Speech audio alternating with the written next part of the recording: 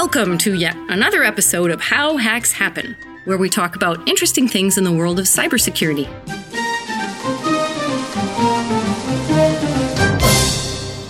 Greetings, Carrie. Hello, Michelle. We have a very exciting topic this time around. And what might that be? Cryptocurrency. Well, I've heard of Bitcoin. That's the original cryptocurrency, but there are lots of others now. So cryptocurrency is an investment thing, right? Yes, it is. But actually, a lot of people are investing in cryptocurrency without really understanding how it works. And in this episode, we're going to explain all that. In particular, we're going to talk about blockchain, which is the way Bitcoin and other cryptocurrencies keep their transactions safe and offer a trusted way to exchange and store money. Oh boy, a subject I know nothing about. That's why I'm here, to explain it all in plain English. Thank Buddha. Cryptocurrency is, in most ways, just like other currencies.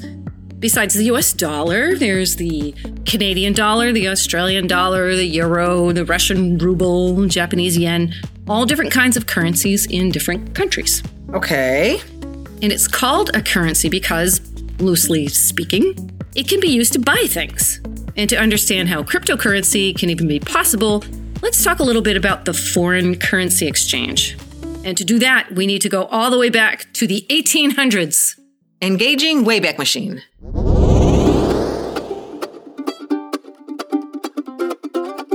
In the 1800s, many countries adopted the gold standard as part of their currency system. To get people to have faith in paper money and coins, they guaranteed that you could turn in the money anytime and exchange it for gold, which has value in pretty much every society. So the metal gold bars. Yeah. And this was a good move at the time because many people were still suspicious about buying things with, little metal discs and little pieces of paper. Little metal discs meaning coinage. Yes. Okay. And the pieces of paper, the paper money. And if you think about it, it's kind of a crazy idea. Like, I'm going to hand you this paper or this coin, and you're going to hand me some eggs or some fruit or a horse or something. And it all hinges on the person receiving the paper or coins having faith that they can turn around and use the paper or coins to buy something else, like chicken feed or wood to build a barn or even pay for labor. Okay, I never really thought about it that way.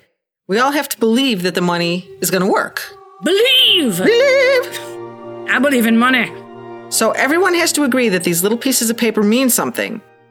Like, I know that if I go down to the grocery store right now, I could use these pieces of paper to buy food. Yeah, it's such a part of our lives, we don't even think about it anymore. Well, I could use plastic. Right, credit cards, which are one step removed from paper money. And then we have online purchases, which takes it even a step further. And your bank account, do you think the bank actually has a stack of pieces of paper or gold with your name on it back in their vault? You mean they don't? No. What if I want my money? Where's my money? It's an entry in an electronic ledger.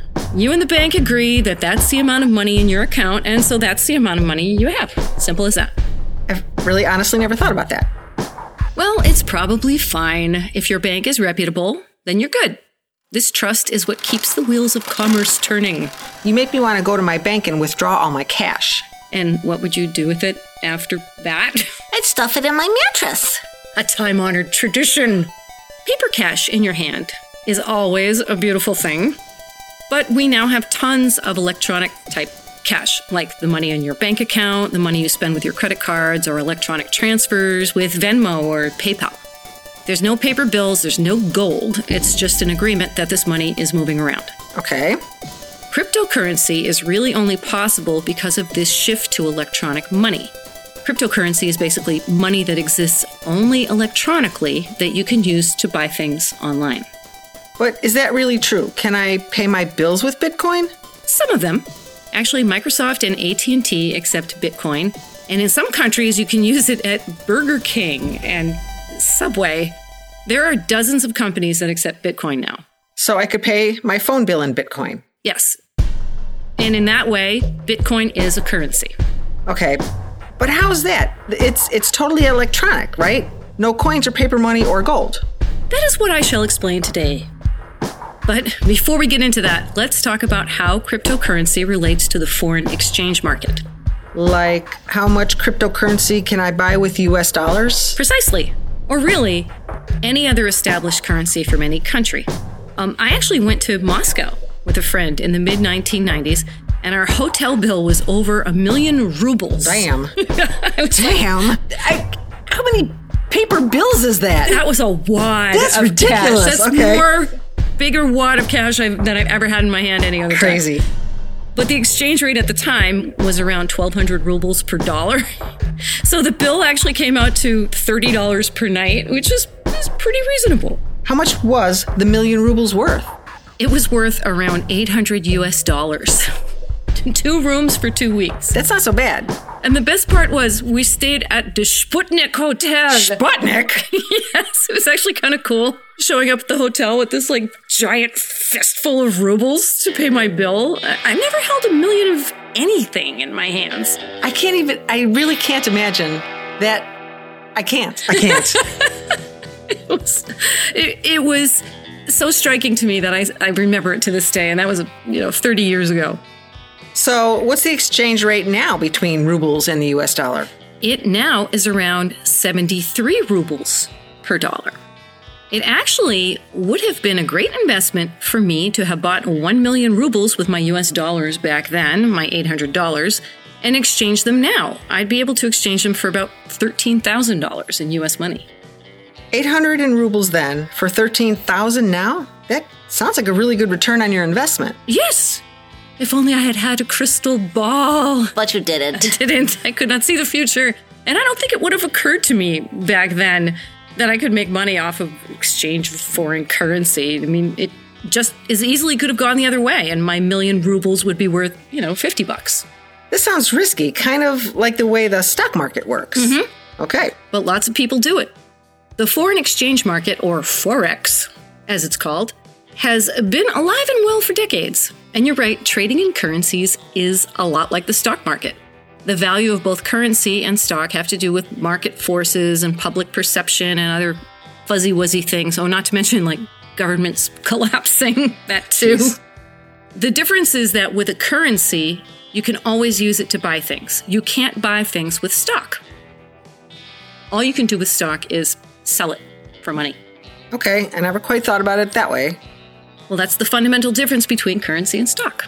Okay, I can't see myself going down to the grocery store and trying to buy vegetables with, like, stock in Google or Apple or something. I don't think that would go too well for you. But at the same time, I don't think they'd take rubles either. No. But they take rubles at grocery stores in Moscow or St. Petersburg. True. Okay, I see the difference. Currency can be used to buy things, but stocks can't. Exactly. And in the same way, I could have, quote, invested in the ruble in 1995 by exchanging $800 for 1 million rubles. Except in that case, I would have these paper rubles to physically exchange. Here, what we're talking about is all electronic. People invest in cryptocurrency by buying it for some amount of a more established currency like the US dollar, with the idea that they can sell it later for a lot more of that same currency. So you pay 25 US for 1 Bitcoin. And then a few years later, you sell that 1 Bitcoin for, let's say, $1,000. That's exactly right. It's bonkers. Well, that's what's going on, though.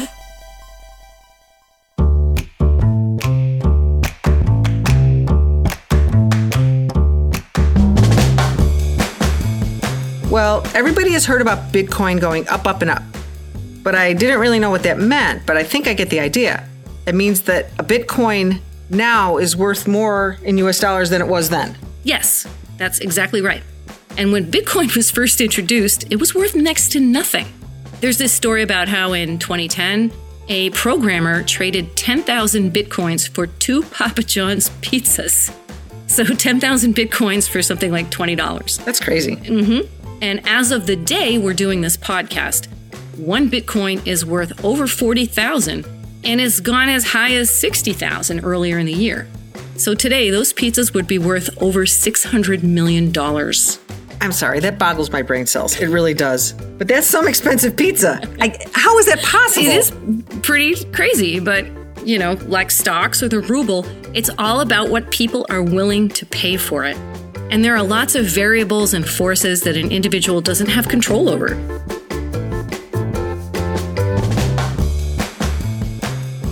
To be clear, this is not to be taken as advice to invest in Bitcoin or any other cryptocurrency or anything for that matter. A lot of people invest in cryptocurrency because they think its value against the US dollar or some other currency will go up. Or they want to have some fun with a few dollars, but really, cryptocurrency is just as volatile as the stock market, and it could crash anytime. So, if someone listens to this podcast and then invests in cryptocurrency and it goes bad, they should not try to sue you. I hope not. Mm-hmm. I'm presenting this just so people can get a better understanding of what it's about, not to try to convince anybody to invest in it. And there are other podcasts and YouTube channels and books and all kinds of stuff about Bitcoin and why it goes up and down. And this is not one of them. This is just about the technology behind it. So I'm still not clear on how cryptocurrency really works. Like, why do people consider it legit? Yeah, like, what's to stop somebody from just starting a Kickstarter and being like, hey, buy my cryptocurrency. I'm totally legit. Come buy it now. That's an interesting question. And to answer that question, we have to get a little bit technical. Oh, boy. I promise I'll be gentle. You always are. Please continue. All right. To explain how cryptocurrency works, we have to talk about a little thing called blockchain. Carrie, have you ever heard of blockchain? No, I have not. Clearly, you have not been to a cybersecurity conference in the past 10 years. Thank God. Blockchain is a new way of storing electronic data that makes cryptocurrency possible. What? A new way to store data? There are different ways to store data? Mm-hmm. It's kind of a combination of an established way of storing data plus a clever use of cryptography. Cryptography. Why did I know that was going to be part of the conversation, darling? Because you are psychic, Carrie. I am. Or maybe you just talk about it so much. I know. It's all right. It's all right. I always learn something. It's fun. Okay, good. On to blockchain. A toast to blockchain.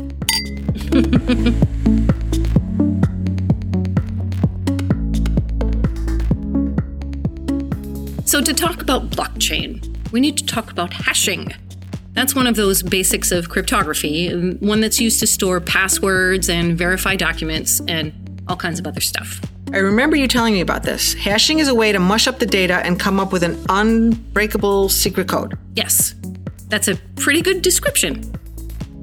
Hashing uses an algorithm that makes your data into a mush of numbers and letters. This result is called a hash. No matter how many times you do the hashing on that same piece of data, you end up with the same mush result. And there's no way to go backwards, no way to take the hash and figure out what the original data was. How can that be possible? You do a cryptography thing and you can't reverse it? That's correct. Mathematicians and hackers have worked on this for years, and these established hashing algorithms are impossible to reverse engineer. That does not make sense. Okay. I'm going to try to use a real-world analogy, which is a little bit tough because there is actually no physical analogy for hashing and how it works and why it keeps stuff safe. But I tried to come up with an example that maybe will get us part of the way there. We'll see. Okay, so suppose you have a ceramic tile, a single ceramic tile, something with a spotty pattern on it. Like a tile on my bathroom floor. Yeah, something like that. So here we're just talking about the one tile, and you put the tile on the ground and you whack it with a hammer. And it cracks apart into, say, a clean break of 25 pieces of roughly equal size. There's no little tiny shards or anything. There's just these chunks pieces, okay? And they're all going to be jagged, different shapes and sizes and so on.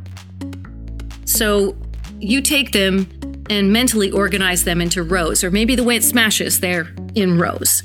And you want to reduce these 25 pieces to 12 pieces. And you have rules for doing that, very specific rules. So in each row, you pick the third piece from the left and you throw it in the trash. And then if the sixth piece in any row has spots on it, you move it into the third slot. So you're moving these pieces around and throwing some of them away according to specific rules. Well, so you're with me so far? Like, if I gave you a tile, a hammer, and some instructions, you could do this? Yes. Okay, good.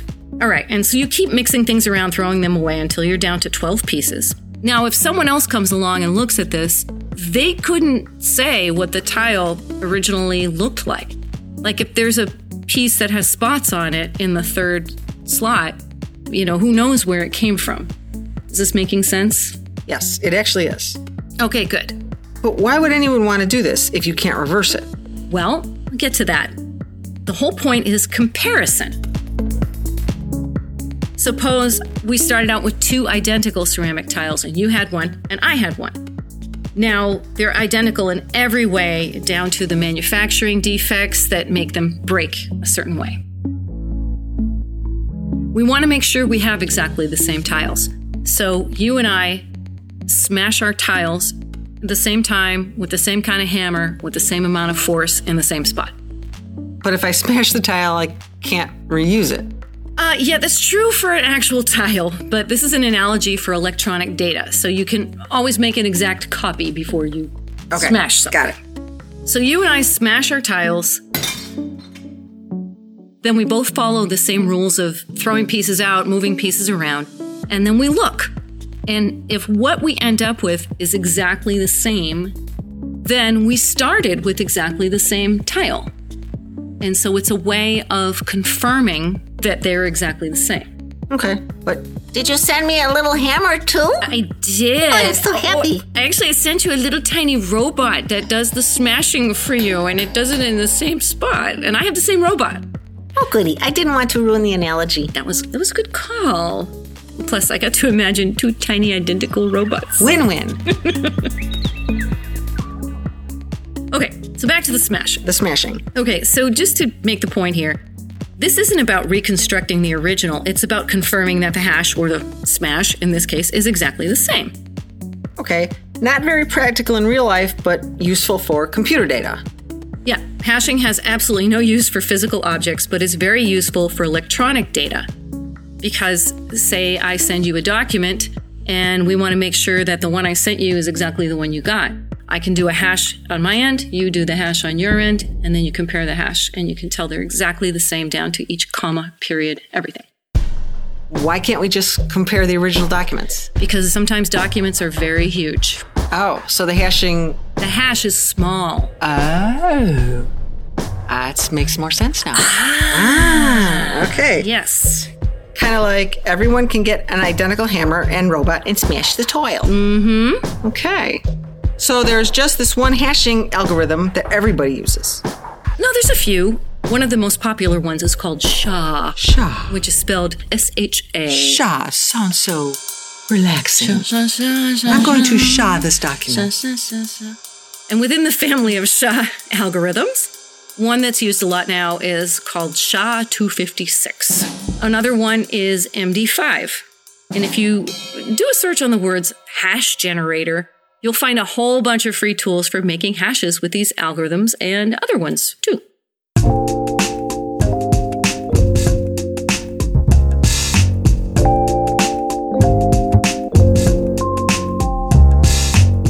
Okay, everyone knows the algorithm. What else? The next is that when you hash your data, if you hash the same data again with the same algorithm, you get exactly the same result. We kind of went over that already. Another is that no one can look at the hash and figure out what the original data was. Okay, I got that from the smashed up tiles thing. Mm-hmm. And last but not least, if you change just one little thing about the original data, the hash will change radically. Like if the tile was manufactured slightly differently, when you smash the tile, the pattern of pieces would be completely different. If you have a document and you change one comma or one period in it, the hash bears no resemblance to the original one. And there's no way to predict how the hash will change. It's designed to produce a string of characters that seems totally random.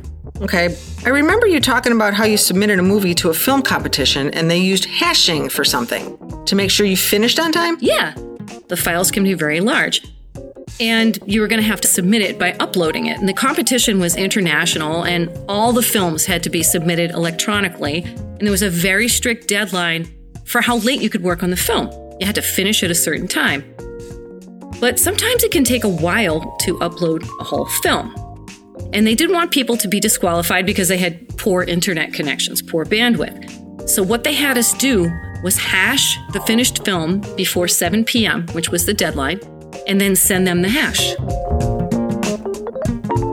Hashing the film took maybe 5 minutes, And then to email them the hash takes no time at all. It was a string of, I forget how many characters, but something along the lines of 30 characters long. Copy, paste into the email and sent it off. Then we had 12 hours to upload the actual film. And after they got the film, they hashed it on their end. And if the two hashes matched, the one we sent and the one they just got, they knew the film hadn't changed since 7 p.m. after they accepted it. Okay. So they had you hash it and then upload it. So if you hashed it at 7, then you couldn't cheat and tweak it for an extra 12 hours where no one else got that extra 12 hours and then submit a tweaked film because then the hashes wouldn't match and they'd know you fucked with it. That is exactly right. Thank you very much. Thank you. Congratulations, Carrie. You now understand the use and purpose and excellence of hashing. So suppose my movie isn't ready, but I need to send the hash of the incomplete film by 7. So I send that. And then I spend the next 5 hours or so tweaking my film. And now I try to hash it. I know it won't match the original hash, but can I fake it? Put an extra dot at the end or put an extra couple pixels on the last screen or extend the black screen at the end by a couple seconds and try to fake the hash that way? Well, you get big points for thinking like a hacker. Okay. The concept you came up with is a good one and might actually work. It would? Yeah, but there's a couple of drawbacks here. Besides the fact that I'd be cheating. Well, hackers don't care if they're cheating. Well, this is true. Well, it is virtually impossible to keep adding random stuff to something and coming up with the same hash as something else. It does happen, but it's rare, and you're going to be doing this for 100 years. There's no way you're going to get the film in on time if you decide to do this. So you didn't tell me that before, that there's no way to ever get two of the same hashes ever, for the most part. And there's actually some older hashing algorithms that occasionally produce the same hash twice. MD5 is one of them. That's called a collision, by the way, when you have two completely different inputs that produce the same output. But it's rare, it's hard to find, and it's one of the reasons that MD5 is not a recommended hashing algorithm for security purposes. It's fine for comparison, for film submissions and stuff, but people don't use it for security anymore. Okay, so I'd be sitting there adding pixels to that last frame for... I don't know, 1,000 years. It's really not worth it. No. But you bring up an interesting approach that, believe it or not, is perilously close to describing part of the blockchain process. I'm a hacker. Who'd have thunk it? Uh-huh. So let's talk about blockchain. A toast to blockchain. Yay. Clink.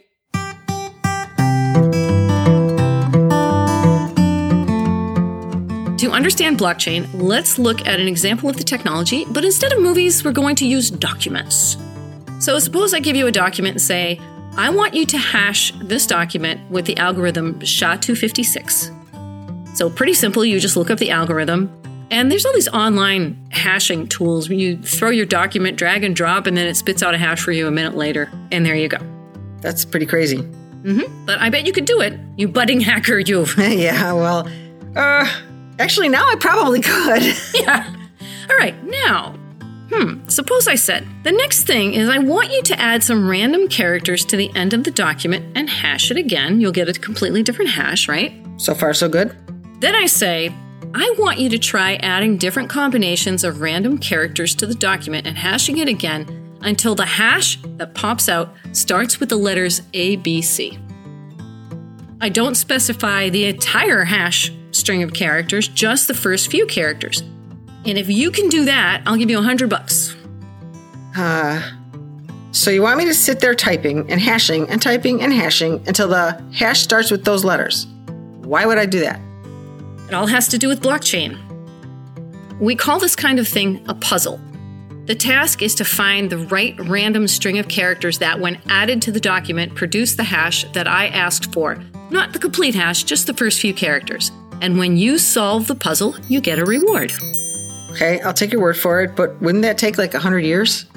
Yeah, it could take 100 years, but suppose you wrote a little program to do it for you, just cranking along, randomly trying stuff, and the program runs really fast and can try thousands of combinations per second. And then, after, say, 5 minutes, the answer pops out. You show it to me and say, see, I added these characters, and now the hash starts with ABC, and you collect your $100. Sounds like a lot of work for $100. Aha, but... suppose lots of other people hired you to do the same thing with different documents and different puzzles.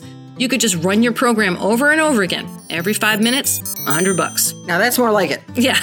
This is what happens when someone buys or sells cryptocurrency. Remember when I said earlier it's all about trust? Like when I make a deposit to my bank, I trust that they'll keep track of it and give me back my money when I ask for it. Exactly. This weird hashing assignment is how cryptocurrency gets its trust. I am not understanding. Hopefully you will. Okay. Do some more. Whenever you buy some cryptocurrency, this is what happens, all right? Let's say you buy $300 worth of Bitcoin. What happens is your transaction is broadcast to the Bitcoin network. Now, ordinarily you do this through an exchange of some kind of software program or an app on your phone, and you're like, I want to buy $300 worth of Bitcoin. So the app or the software broadcasts this request out to the Bitcoin network. And the Bitcoin network is just a bunch of people who have chosen to listen in to this traffic. They've all got the Bitcoin software, which is publicly available, and they know how to use it. So anyone can listen. Yep, anyone can listen to what transactions are coming in. You have to have the software and know what you're listening for, but basically, yes. So everyone in the world can know that I just bought this Bitcoin. Sort of. Your name isn't tied to it, like not Carrie. If you bought the Bitcoin through an exchange, they will know your name because you have to sign up for an account and all this kind of stuff. But they don't broadcast your name with the transaction. Then how is a transaction associated with me? There is a key assigned to you. This is basically a big long string of letters and numbers. If you buy through an exchange service, as many people do, they have the key associated with your name and they store that. So they don't send out your name to the Bitcoin network, they just send the key. They're like, here's a transaction and the key that goes with it. Okay, so my transaction is out on the Bitcoin network. All right, then what happens? Along with your transaction is a puzzle for all the listeners on the network. Take this transaction, add random characters to it, and hash it. Try different sets of random characters until the hash it produces starts with 17 zeros or something. Some kind of specification. Let's just say, for example, that the hash has to start with 17 zeros. And then? People on the Bitcoin network, they get busy solving it. Each of them have some kind of program, and the computers crunch away at it. And if you're the first to solve the puzzle, you broadcast your solution to everyone. You say, here are the characters I added. Try it and see. So anyone can test the solution. They just add the random characters and hash the transaction. And a bunch of people test it and confirm that, yes, that is a valid solution. And they get $100? Not quite. Whoever solves the puzzle first gets some free Bitcoin. No cash? Just Bitcoin? Yep. They can hang on to it, exchange it for some other currency. They can do whatever they want. This is starting to sound weird. I'm sorry. This is weird. It is weird. So people are sitting in their basements deciphering my transaction info to make a hash that matches some specification generated by the people I bought the Bitcoin from just to earn some more Bitcoin? Yes, they're doing it for the Bitcoin.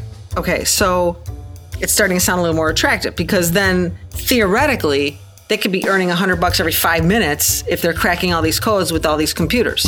More like $1,000 a minute with the price of Bitcoin the way it is right now. Wow. So this, by the way, is what people mean by mining for Bitcoin. Aha! I heard something about Bitcoin mining being a thing. Like, this is how some people make their money. Mm-hmm. In reality, it takes a lot of computing power to solve these puzzles. You can't just rig something up in your living room or your basement. And the people making money have these racks of powerful computers for puzzle solving. And now that Bitcoin is worth so much against the US dollar, it's become a lot more attractive as a business. How long does it usually take, for the puzzle to get solved? A few minutes. The confirmation part takes a little longer. It can be, say, up to an hour, maybe more. So the whole thing can take just a few minutes. Mm-hmm. You throw a powerful network of computers at the puzzle, you can come up with the solution quickly and send it out, and then other people can test it very quickly. So you said the miner gets paid some Bitcoin. Where does the Bitcoin come from? Does it come out of my money? Nope. The system makes new Bitcoin, and they get paid in that. So they just create Bitcoin out of thin air? You can't do that with currency. Abracadabra. It's called inflation. No, it's more like Bitcoins that have been waiting to be born are suddenly birthed like a newborn kitten. Oh, little kittens. Little kitten. No. Papa. I can't just go in the basement and print money. That is correct. And that's like going in the basement and printing money. Well, technically speaking, there is only a finite number of Bitcoins, and But you just said they created new Bitcoin like a new kitten. Well, they're Bitcoin embryos. And until they're mined... Bitcoin brios. That's going to be a new buzzword. Bitcoin brios. They aren't in circulation yet. It's kind of like money that's sitting in the U.S. Mint that hasn't gone out yet. And actually, miners being paid in Bitcoin is the only way new Bitcoins get introduced into the system. Every time somebody buys or exchanges some Bitcoin, it means some new Bitcoin is going to get, not minted, distributed. So every Bitcoin has a history. Yes. And this will continue until there are 21 million Bitcoin in circulation, and then it will stop. Okay, that answers my question. Yeah, no more will be introduced after that. So technically speaking, those 21 million Bitcoin kind of already exist. They have not come forth. Gotcha. How many are there now? There are over 18 million in circulation now. So the end is near. Not really. But that's 18 million Bitcoin already mined in just a few years? When did Bitcoin start? 2009. All right, so a little over 10 years ago. I'm not that great with math, but even I can see that's going to max out any day now. But the system is set up so that the Bitcoin reward for puzzle solving is cut in half every once in a while. This will slow down the introduction of new Bitcoin enough so that it will cap out a long, long time from now. How long? Most of the estimates I've seen are 120 years. So Bitcoin has a half-life. Basically. Okay. So it'll max out long after you and I are gone. Yep. And there's been some speculation about how this will play out, but I'm not too worried about it. Do you own any Bitcoin? A little tiny bit. After finding out what it was about, I had to get in and play, But I intend to cash it out for US dollars one day and spend it on myself. Presumably before 120 years from now. I certainly hope so.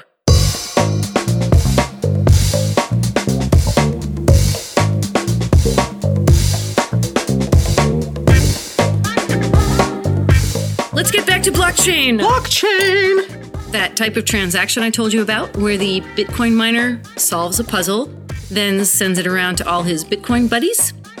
That whole chunk of data, the transaction and your key and the puzzle solution and the hash, is called a block. Okay, one transaction and all its stuff is a block. So what is the chain? As part of the Bitcoin scheme, the blocks are put in a connected list called a chain. Each block in the chain is like an entry in a ledger. You can read down the list of blocks and see all the transactions that have happened. Okay. There's one block that's the very first block on the chain. Then the second block is set up to include all the usual information in a block, but also includes the hash from the previous block. And then the third block contains all its own information plus the hash from the second block. And so on up the chain. And this is how they're all chained together. All right, I'm trying to picture this. A chain of transactions and the hash from each one is stored in the next block. You got it. Okay. And where is this blockchain thingy stored? The same blockchain is stored in multiple places all over the internet. I should say copies of it. Identical electronic copies. That way, anybody can look at and compare all the different versions of the chain at any time to make sure they haven't been altered. And that's part of the trust factor. And what is the purpose of all this? It makes the chain tamper-proof. If you try and change a transaction, like say you try to add to it or subtract from the amount or change who it's from, it's going to change the hash, right? So if anyone checks up on this altered transaction by hashing the new transaction, the new hash won't solve the puzzle. It won't have 17 zeros at the front or whatever the puzzle was. And also, the new hash won't match the one stored in the next block up the chain, and so on. But couldn't someone just change a whole chain of transactions by solving the puzzles again? Like altering the transaction and solving each one again? Oh, you hacker, you! I'm working on it, man. They could do that, but why? It would take a huge amount of time and computing power when you could just spend that time mining more Bitcoin. Just do a single transaction and make some Bitcoin. Why alter all these transactions? Plus, anyone checking up on the chains would notice this one chain doesn't match all the other ones stored all over the Bitcoin network, and they would deem that chain invalid. So that chain would be invalid So all of the transactions in that chain would then be invalid? Mm-hmm. Then what happens to the people who data mined those chains and got paid earlier? Well, the chain is stored in multiple places. You have a copy of the same chain stored, say, in 10 places. Okay. So if somebody messes with one chain, it doesn't match the other 9, so they toss it out. But the correct chain does have all those transactions. Thank you. All right, so basically keeps people from messing with it because it's not worth it. Yes. Got it. And in turn, we trust that all the matching copies of the blockchain are valid and our transactions are kept safe. This is the trust thing. Okay, this is also weird. Sorry, this is just weird. It was a new idea in 2009, and millions of words have been written about it, and it was groundbreaking, and to this day, blockchain remains very hard to hack. And blockchain isn't just used for cryptocurrency, it's used for storing other kinds of data, and it's virtually unhackable. So people trust this blockchain thing with their money. Yes, and really it's not that different from trusting a bank. You know how at every bank there's a sign at every teller window that says FDIC in big letters. Right, that's an insurance thing. Yep. Well, prior to 1933, if your bank got robbed, you were SOL. Your money was gone. Sorry. The Federal Deposit Insurance Corporation, FDIC, was formed by President Franklin Roosevelt in 1933 to insure banks. So if they got robbed, the clients wouldn't lose their money. Well, that actually makes banks sound safer than cryptocurrency. Not so fast. Remember the savings and loans in the 1980s? Oh boy, do I remember. Yeah, they're kind of fake banks. They weren't insured. And lots of people lost their life savings when the S&Ls went bankrupt. Lots of shady stuff was going on there. Still, banks are sounding safer. Real banks, yes. But then you don't have the anonymity that you get with cryptocurrency. I'll stick with the bank. You do you. But trading in cryptocurrency does sound kind of fun. It is fun watching it go up and down. And now I feel like I actually understand it. Well, good. I simplified the technical details. Thank God. I'm actually a little worried I'm going to get hate mail for my explanation. But I just want to get across the fact that this way of storing transactions was the big breakthrough that made Bitcoin possible, actually many cryptocurrencies. And it was actually a genius invention. And most types of cryptocurrency that came after do use blockchain. Did the person that originated the Bitcoin also think of all these blockchain algorithms to make it safe, or did that come after the fact? Nope, same guy. Wow. In October 2008, someone who called himself Satoshi Nakamoto published a technical paper called Bitcoin, a peer-to-peer electronic cash system. You can find a link to this paper in our show notes. The paper described blockchain technology and how it could be used to accurately and securely store transactions, and that became the foundation of Bitcoin. Hang on. What do you mean, someone who called himself? Whatever his name was. Satoshi Nakamoto. It's a pseudonym. Nobody knows who he or she really is. There's various theories that it's one person or a group of 11 people, but no one has ever stepped forward, or at least no one that could be proven. It's one of the great mysteries of the crypto world. Who is Satoshi Nakamoto? Hold on. Bitcoin was invented by some anonymous person and we're supposed to trust this? Yes. That mystery is a whole rabbit hole that we could spend hours going down. Who is Satoshi Nakamoto? But for now, please just accept that this paper about Bitcoin was written and that it was the start of cryptocurrency. Okay, but we have to talk about this sometime. I mean, millions of people are using something invented by who knows who. I'll address that in a moment, but please just accept it for now. Fine.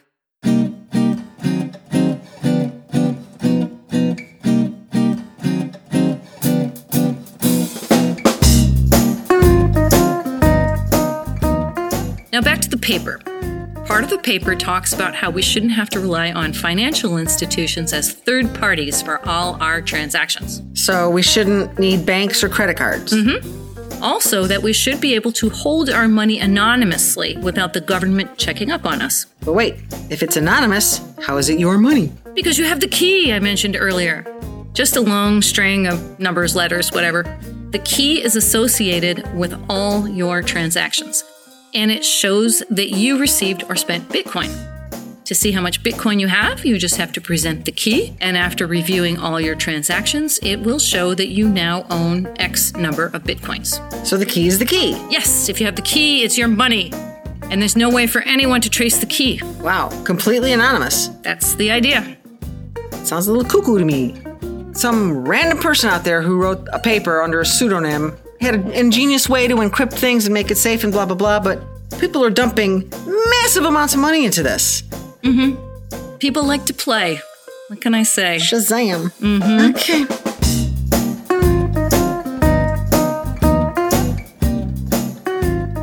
It was a pretty revolutionary idea. Store all your money anonymously on the cloud. In this way, cryptocurrency is often likened to cash. You can use cash anonymously to buy things in person at the store. Well, if they don't have security cameras. Well, there aren't any security cameras for web transactions. If you have your key, you have transactions associated with you, and those transactions say you have the currency. It's yours. Okay. All right.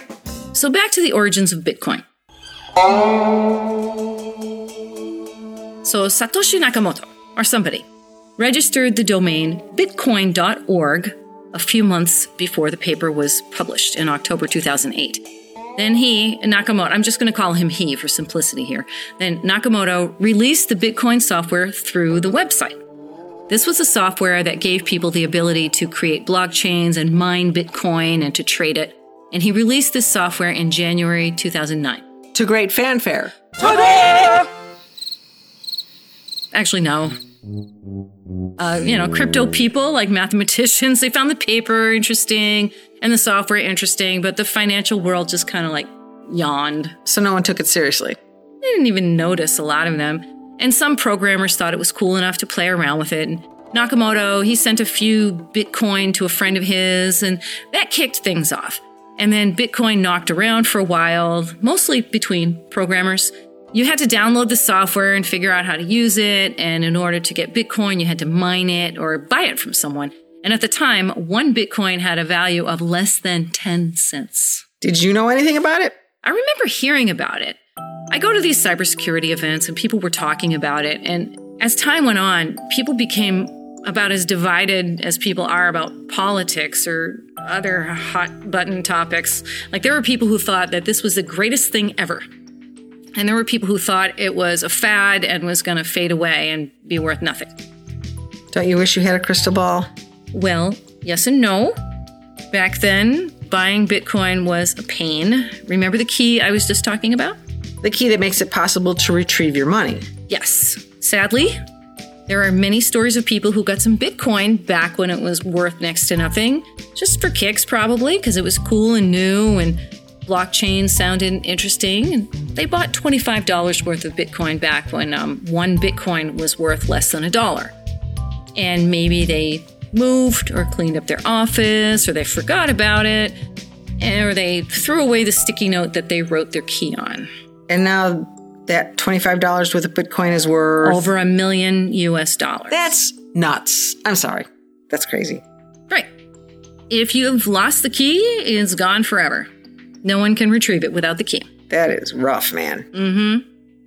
And that's the downside of cryptocurrency when you compare it with money stored in a financial institution like a bank. If your money is in the bank, you can always go down there with your driver's license to prove your identity and get your money. And if you lose your driver's license, there are ways to get a new one. And if you lose your password to your PayPal or Venmo account, there are ways to reset your password. Your driver's license or your password or whatever you use to prove your identity is the key in this sense, and you can always get back the key if you lose it. But if you lose the key for your Bitcoin, there's no way to get it back. Nope. So these people wrote their keys on a sticky note. Some of them did. Oh my God. They did all kinds of things. There's just a couple of stories. A guy in Wales owned 7,500 Bitcoins, and he stored all the keys on a hard drive. But then he accidentally threw the hard drive away. How do you throw a hard drive away? What? I've done that in the past. I go through so many computers okay. You send them to be destroyed. I've given away so many laptops to different relatives and they wiped it clean. That would be the equivalent of it. Okay. But in this case, The hard drive is in the trash. And with the current value of Bitcoin at around 50,000 US dollars, that 7,500 Bitcoin is now worth about $300 million. Holy shit. Yes.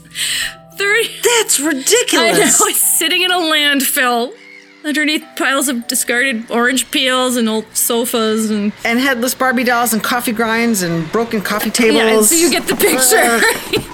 He's trying to get permission to search the landfill. You think?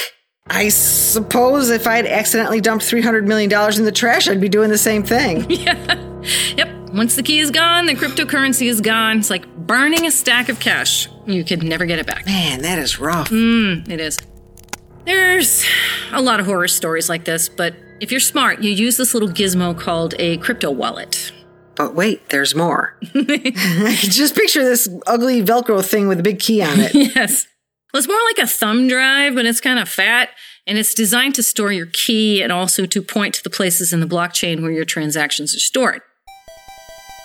But even the crypto wallet has a password, which you should keep in a safe place and not on a sticky note. And obviously, these people who lost their keys didn't use a crypto wallet.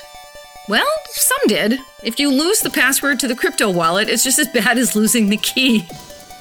There's a famous story about Mark Frauenfelder, a research director at the Institute for the Future's Blockchain Futures Lab. Wait, there's a blockchain futures lab? Oh, there's a world of blockchain out there, Carrie. Who knew? Anyway, Frauenfelder wrote this great article in Wired magazine about his own adventures with cryptocurrency. He had bought some Bitcoin, and he transferred his key to his crypto wallet, and he wrote the password to the crypto wallet on a sticky note. Then his cleaning service threw away the sticky note. Oh my God. He managed to get his password back, but he had to hire a hacker, and it was a very big drama. The article will tell you all about it if you want to know. And this is a research director for blockchain. Yes, just goes to show. Can happen to the best of us. Damn. This is not sounding very appealing at all. I will stick with money in the bank for now. Good call. I mean, I just know that if I had bought $25 worth of Bitcoin back in the day, I would have been one of those sad stories. My key would be stored on some laptop I owned in 2009, which would have died some awful death, as most of my laptops do. Wait a minute. How do you manage to kill all your laptops? Well, I travel a lot, and the laptops get rough treatment. First the keys fall off, then the screen hinges break, then the power button disintegrates, and then it's all downhill from there. Eventually the blue screen of death comes up, and I give it up. Oh yeah, I've seen your laptop. How many keys are missing? 3. 2 more are loose. Just a matter of time. So you and your dead laptop with your Bitcoin keys on it. Yes, that's what I envisioned would have happened. And it wouldn't have been worth it to try to save the hard disk when there was only $25 at stake. But now... Yes, now, seeing the value of Bitcoin right now, I'd be crying every day and endlessly going through all my backups to see if my key miraculously got saved somewhere, searching through all my notebooks and boxes of paper. I'd never leave my attic. You'd be like one of those crazy treasure hunters spending all their time digging holes. Yeah, more like a demented old lady looking through photo albums, crying over what might have been, instead of living her life now. So we never would have met, and we wouldn't be doing this podcast right now if you had bought some Bitcoin. That's worse than never buying Bitcoin at all. That would be much worse. That crystal ball would have had to tell me to buy Bitcoin and make sure I never lost the key. That would be one heck of a crystal ball, buddy. So that's how Bitcoin and blockchain work. Hopefully you have a better understanding of it now and can make your own decisions about cryptocurrency. Personally, I've invested a little bit in various cryptocurrencies, but as with any investment, I only invest what I'm willing to lose. Cryptocurrency is a volatile market, and who knows what the next few years will bring. Please go forth and blockchain intelligently.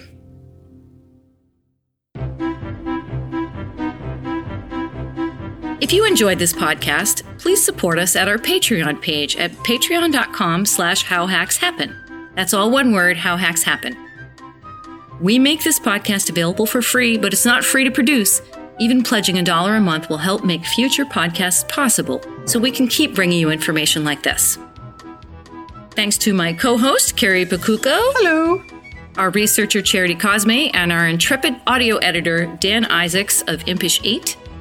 and all the world of blockchain that made this podcast possible.